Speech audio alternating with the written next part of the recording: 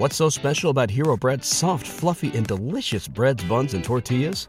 Hero Bread serves up 0 to 1 grams of net carbs, 5 to 11 grams of protein, and high fiber in every delicious serving. Made with natural ingredients, Hero Bread supports gut health, promotes weight management, and helps maintain blood sugar. Hero also drops other limited edition ultra-low net carb goodies like rich, flaky croissants and buttery brioche slider rolls. Head to hero.co to shop today.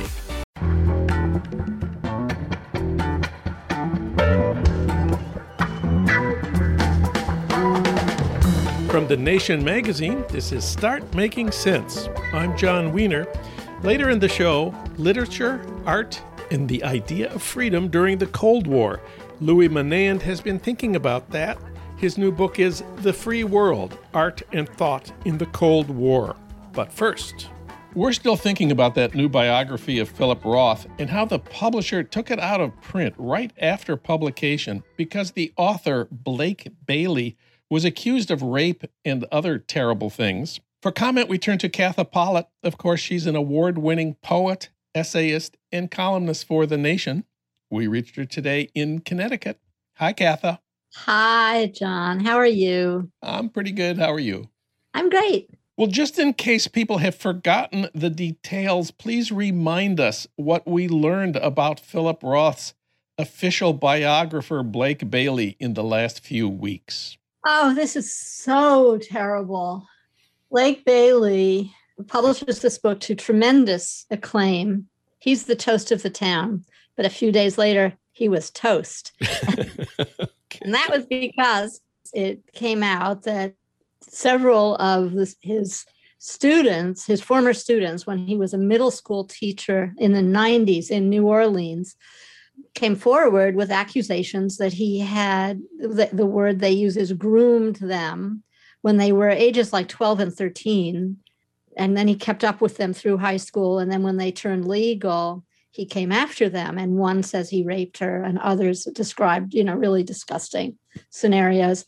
Then a few days after that, New York publishing executive named Valentina Rice said that she had been raped by him in 2015 and that she had written to his publisher, Norton, using a pseudonym, saying that this had happened and volunteering to give them corroborating information as if they could preserve her privacy.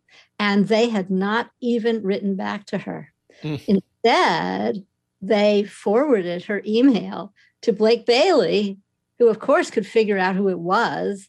And they just went ahead with the publication of the book. And he wrote to her and he said, of course, this never happened, but please don't say anything about this because my wife and daughter adore and depend on me, and this would destroy them.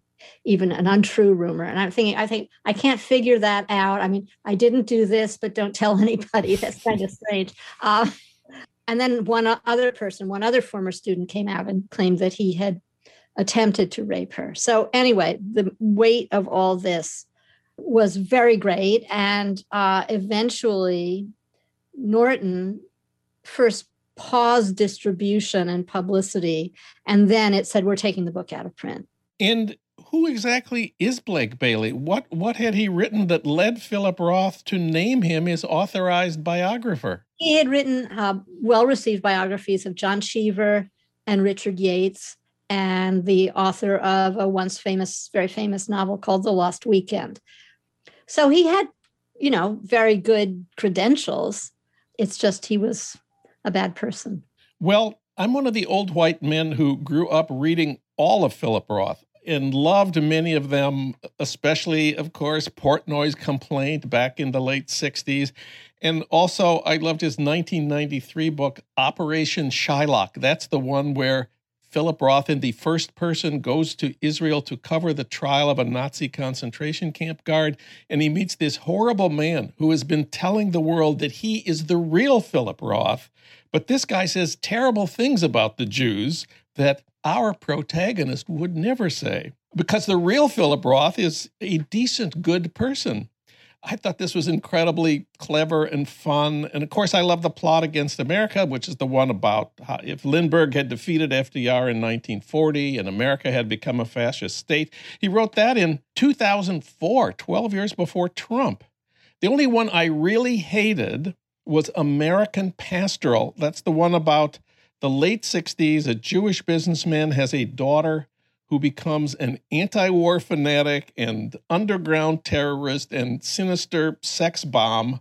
A ridiculous idea about activist women in the 60s. But I have to acknowledge that American Pastoral won the Pulitzer Prize in 1998. The New York Times Book Review had a contest in 2006. What is the best work of American fiction of the last 25 years? Toni Morrison's Beloved came in first. American Pastoral tied for second with Don DeLillo's Underworld and John Updike's Rabbit novels. Shows what I know. I do know that most feminists hate his work for its portrayal of women, and not just American Pastoral. Where do you stand on the question of Philip Roth? Well, I've enjoyed many novels by Philip Roth. You mentioned The Plot Against America. I like that one a lot. I like The Counterlife a lot. I thought The Human Stain was very great. And talking about prescient, The Human Stain, it's all about, what we now know as, quote, cancel culture, unquote, and language perfectionism in academia. This was the one, let me just remind people about the professor who is falsely, mistakenly accused of making racist statements and driven out of academia. And it's based on a real incident involving my old advisor at Princeton, Mel Tuman, who wasn't driven out of academia, but grew up with Philip Roth. Well, that's very interesting because a lot of people thought it was based on Anatole Breillat. Combination. So anyway, and then, after I wrote my column and all like this, I thought, well, I should read some more Philip Roth. So I got the one that people say is the most misogynistic of any book ever written, which is Sabbath Theater. And I started and I was reading it out loud to my husband. And, by page 5, that man is a brilliant storyteller. By page 5, I thought, yeah, I'm going to read this. I'm going to finish this. He really is a wonderful prose stylist. And he is a brilliant storyteller. And, if you didn't read books that had a lot of misogyny in them, there would be very little to read. Okay, so that's where you stand on the question of Philip Roth. Where do you stand on the question of Blake Bailey? Assuming we believe the women, he did do these terrible things to his students and to adult women. Should his biography of Philip Roth have been taken out of print by Norton? Well, I see their problem. Because their lackadaisical behavior about that original email and all that makes them kind of vulnerable. And also, I was thinking, how could you ask the publicist to continue working on, booking talks and lectures and things for Blake Bailey? That would be very hard to do because all publicists basically are women. Young, just out of college women. Out of college women. But, the other side of it is I think I would want to read this book if I was interested in Philip Roth. It's written in a very fluent way. It's very readable, and that cannot be said of all books, or even especially all biographies. And it contains a tremendous amount of information. So I would say I don't think it should be taken out of print. I think there must be some way to deal with it being available to the public, and yet, maybe make all the money go to rape victim foundations and things like that. I just don't like the idea of taking books away from people, including books I don't like. And why do you think these charges against Blake Bailey came out only now? You have this wonderful sentence in your column that if he'd written a biography of Eisenhower, this never would have happened. What exactly do you mean? Well, I think it's because the charges against Blake Bailey, the accusations, they rhyme with an opinion of Philip Roth that not everybody has, but a lot of people do, which is he is a vengeful narcissist. He's very misogynistic. He's manipulative to women. He's obsessed with sex, etc. is like a Philip Roth novel, where, like the one you described, is where you've got your doppelganger, and your doppelganger is worse than you are. Well, I think these people these women have been trying to get this story out. And it only came out afterwards. If it had come out before, we might never have had the book. But then, there's the question, too, of like, how bad can you be? How evil can you be and not be able to publish a book? I mean, a lot of writers are terrible people, just like a lot of non-writers are terrible people. Well, I made a list. Wagner was a vicious anti-Semite, Hitler's favorite composer. Caravaggio murdered somebody in Sicily. Picasso was horrible to Dora Maar and then painted her crying. And of course, you don't have to listen to Wagner. You don't have to look at a Caravaggio painting or a Picasso painting. But I think our point here is it should be up to you to decide. It shouldn't be taken away so nobody can. Yes, I think of that. And you know what they say? They say comedy is tragedy plus time. So if Caravaggio lived a long time ago. That makes it a little, and even Picasso lived a long time ago, although not long enough. But more contemporary examples would be, Norman Mailer stabbed his wife. William Burroughs killed his wife. Eldridge Cleaver wrote a book about being a rapist. He did, and Althusser killed his wife. There's a lot of terrible things that have gone on quite recently, and I think that up until now, high culture, literary culture, academic culture has not said, oh, no, we're not going to read books by these people. We're not going to study Althusser. Now, maybe things are changing. A friend of mine says that young art history students don't want to study Picasso because of things like the thing you mentioned. And I don't know. I don't go along with that. I just think we need a very broad, big cultural repertoire to get ourselves through life. Now, here's an interesting thing. There was a wonderful PBS documentary about Hemingway by Ken Burns and Lynn Novick. And I thought they got it exactly right. They managed both to tell you why he was a great writer. They actually looked at his prose, which Blake Bailey does not do. He's very weak on the actual literary qualities of Philip Roth's work. But alongside the very useful look at Ernest Hemingway's writing, they also showed you that he was in many ways a very damaged, bad person, and terrible to wives, terrible to certain of his children. He tried to sabotage the brilliant journalist Martha Gellhorn, who he was married to at the time. He tried to sabotage her career in numerous ways because he was jealous. And yet you felt great pity for him. You felt great sorrow for the wreckage of his life and all the lies he told. A lot of the stuff we believe about Ernest Hemingway is not true. It's kind of amazing. And I think that's the way to do it. You have to hold both things. You can't say, well, he was a great writer, so none of this matters. It does matter. But you can't dismiss the writing because of the failings of the human being. Katha Pollitt wrote about Blake Bailey and Philip Roth. You can read her new column at thenation.com.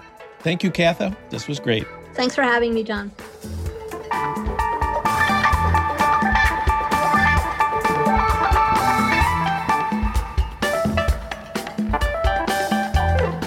Now it's time to talk about the idea of freedom during the Cold War. For that, we turn to Louis Menand. His new book is The Free World, Art and Thought in the Cold War. He's a staff writer for The New Yorker. He teaches English at Harvard, and he won a Pulitzer Prize for his last book, The Metaphysical Club. We talked about it here. And he was awarded the National Humanities Medal by President Barack Obama, along with Wynton Marsalis and Terry Gross. Luc Menand, welcome back. Thank you, John. Well, let's start with what this book is not. It's not a book about the cultural Cold War, the official use of culture as a weapon against the Soviet Union, for example, sending Duke Ellington on a world tour as an example of American freedom. And it's not about Cold War culture, the way American films and novels and paintings expressed ideas about the Cold War. For example, my favorite, the movie Invasion of the Body Snatchers, where the pod people look just like your neighbors, but their minds have been taken over by a sinister and alien force. So what is this book about? So this is just a cultural intellectual history focused on the period 1945 to 1965. That is to say, from the end of the Second World War to the year the U.S. intervened militarily in Vietnam. And the Cold War is definitely an important context for that history, but it's not the only context. So I try to put it in its proper perspective, looking at it from the point of view of the people who were making works of art and composing music and writing books in that period. It's a big book, 726 pages of text, and covers pretty much everything. I want to take a few key examples that I hope illuminate the larger issues. The first writer to use the term Cold War to describe the post-war world was George Orwell. Of course, his book 1984 was the key work here, published in 1949, sold 2 million copies by 1956. When I read 1984 in high school, I was taught the book was about what the United States would look like if the communists took over. We'd have Big Brother is watching you and the Ministry of Truth and War is Peace. But was that Orwell's purpose, to warn against a communist takeover? I don't think that it was. It's interesting that right after the war, Orwell wrote an article saying that he worried about various possible futures, and one of them was that there would be a Cold War. So from Orwell's point of view, what 1984 shows is what it would look like if the world were engaged in a Cold War, which would be these interminable and unwinnable struggles between these massive superpowers. In the novel, as you remember, there's 3 of these sort of enormous states, Eurasia, East Asia, and Oceania, and they're constantly fighting with each other and then changing their alliances and fighting all over again. I think what Orwell had in mind there was the relationship between Nazi Germany and the Soviet Union, who were allies until they weren't. But that's what he worried would happen. He actually says in this article, it'd be better if we just all got wiped out by nuclear bombs and could start over again than if we entered into this struggle. But that book became a Bible for Cold Warriors on every point in the political spectrum, because it seemed to them to indicate what the world would be like if we didn't fight a Cold War. So totalitarianism was the first big theme of Cold War thought, which was, of course, the opposite of freedom. And then there was existentialism. Man is condemned to be free, even though man has a strong desire to escape from freedom. This is a specific idea, you show, that arose in a specific context that then became the general idea of the era. Yeah, the 1945, the Germans call it 0 hour. And that was true in France, too, because once the occupation ended, there was an opportunity to begin again with a clean slate. And lots of people in France had an interest in doing that because their role during the occupation wasn't all that noble. So there was room for a culture hero to walk on the stage. And as if on cue, one did, Jean-Paul Sartre. He was ready to run in 1945 with existentialism. And it caught on in France. It became, of course, subject of enormous controversy in France. And then it spread to the U.S. because it was covered widely in American publications like Partisan Review. And there was a period when existentialism just flooded the cultural field. Everybody thought about jazz and painting and lifestyles in terms of existentialism. So that's, I would say, of the post-war schools of thought, that's the first in line. One of my favorite chapters in your book is the one about the family of man, the photo exhibition that opened at the Museum of Modern Art in New York City in 1955. It broke attendance records there. Then it was sent around the country and around the world, eventually to 87 venues in 37 countries, seen by 9 million people. The paperback sold more than 4 million copies. I still remember my family's copy. Lots of my friends do. The idea was, quote, the essential oneness of mankind throughout the world, close quote. How did that become such a big deal in the dark days of the Cold War? People loved this show. So in terms of cultural diplomacy, it was by far the most effective exhibition that the U.S. mounted. What's interesting to me about the reputation of the family of man, probably because Roland Barthes wrote this famous critique of it in his first book, Mythologies, is that it's regarded as a kind of piece of U.S. propaganda So what was interesting to me when I researched it is that the people who really loved the show were the communist press. So the Daily Worker ran many pieces about how great it was. And when it went to France, which is where Roland Barthes either saw it or didn't see it, also the communist press in Paris all published these encomia to the family of man. Why was that? Because that was the Soviet line. World peace through common understanding. That peace was their slogan as freedom was our slogan. So they saw the show as fitting exactly with what the communist propaganda wanted. And when it went to Moscow, when it was part of this big exhibition in Moscow, that the famous exhibition where Richard Nixon and Khrushchev get into the kitchen debate, it was extremely popular in Moscow as well, seen by millions of Muscovites. So it has an interesting history because it has a reputation of being kind of the opposite of the way it was received. Of course, the message of peace through understanding is an anodyne message, so anybody can sign off on it. We need to talk about James Baldwin, who, of course, has had a huge renaissance in the last few years. He started out in the 50s as an expat living in Paris while the early battles over segregation in the South were underway.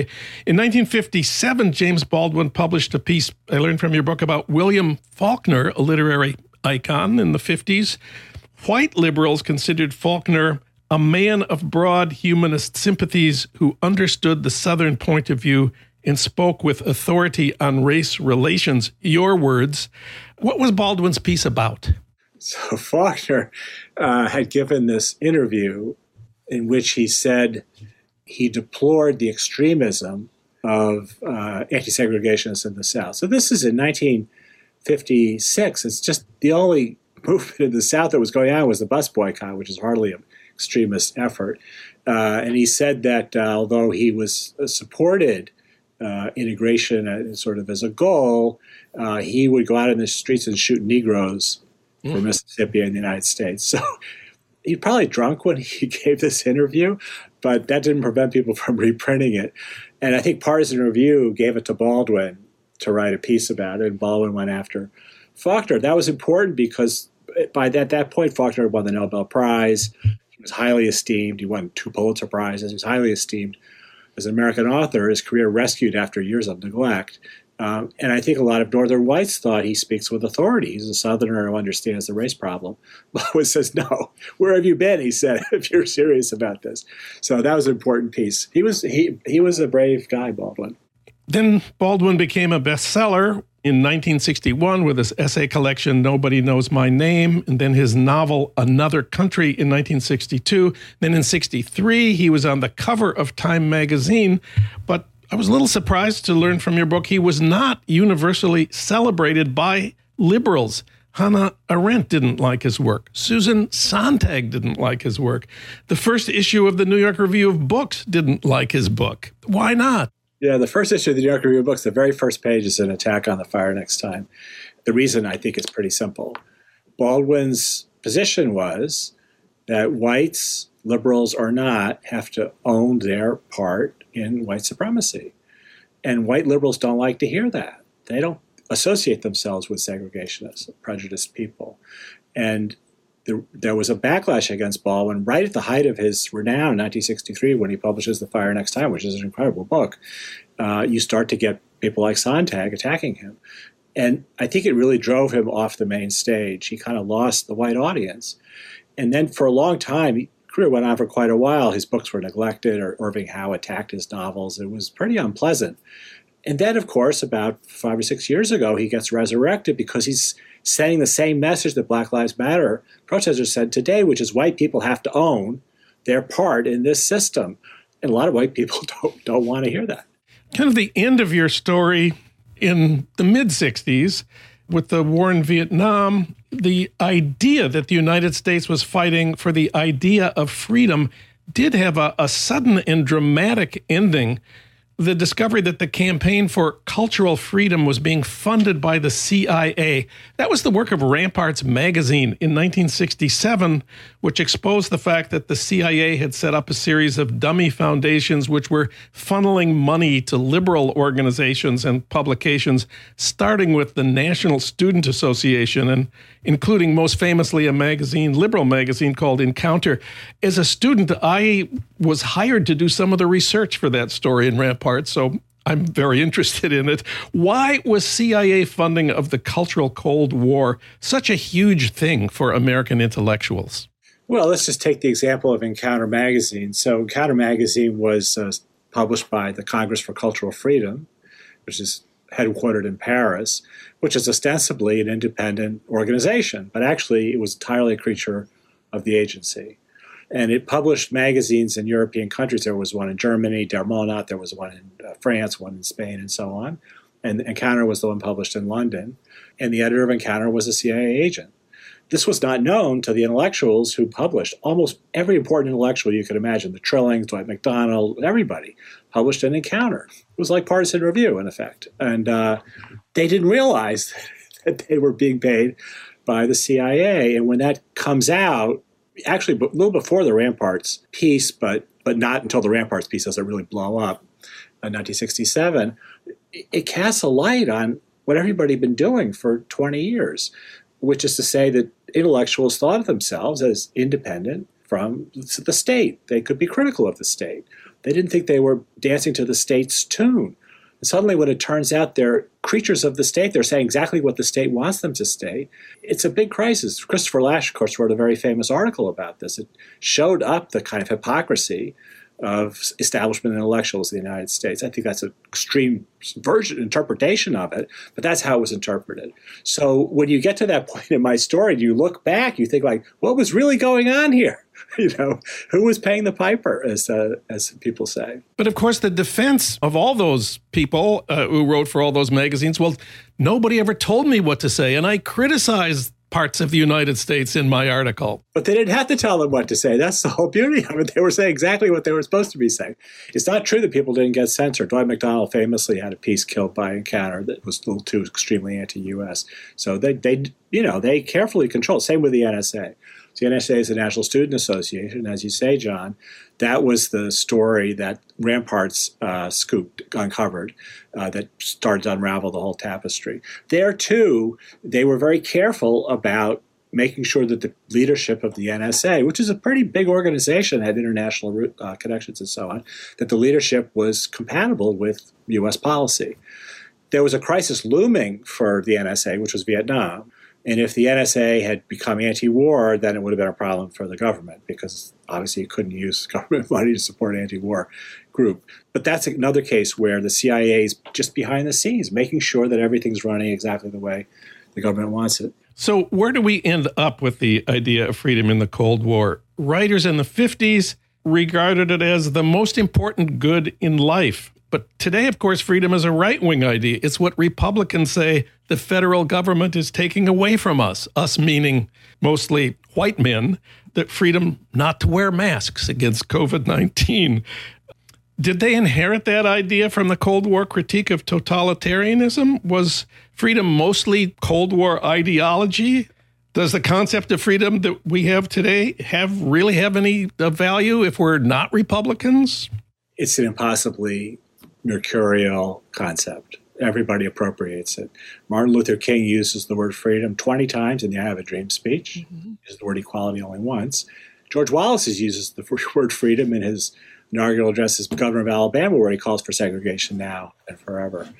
One of the most famous lines about freedom, uttered in 1964, is extremism in the defense of liberty is no vice. Barry Goldwater. So everybody's on board the freedom train to the point where it doesn't really mean a whole lot.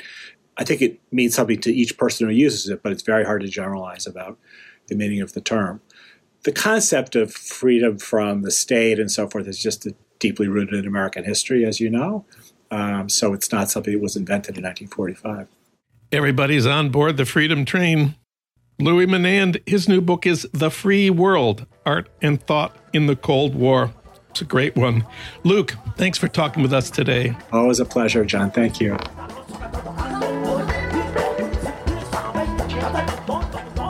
Start Making Sense, a podcast from The Nation magazine, is co-produced by the LA Review of Books and recorded in Los Angeles at our Blythe Avenue studios. Our audio engineer is William Broughton. Alan Minsky is our senior producer. Frank Reynolds is our executive producer. Annie Shields is The Nation's engagement editor. D.D. Guttenplan is editor of The Nation. Katrina vanden Heuvel is publisher and editorial director of The Nation. Our theme music is from Barcelona Afrobeat, licensed by Creative Commons. You can find out more about Start Making Sense at thenation.com. You can subscribe to Start Making Sense wherever you get your podcasts, at Apple Podcasts, Spotify, Stitcher, or Pocket Casts. I'm John Wiener. Tune in to Start Making Sense next week for more political talk without the boring parts.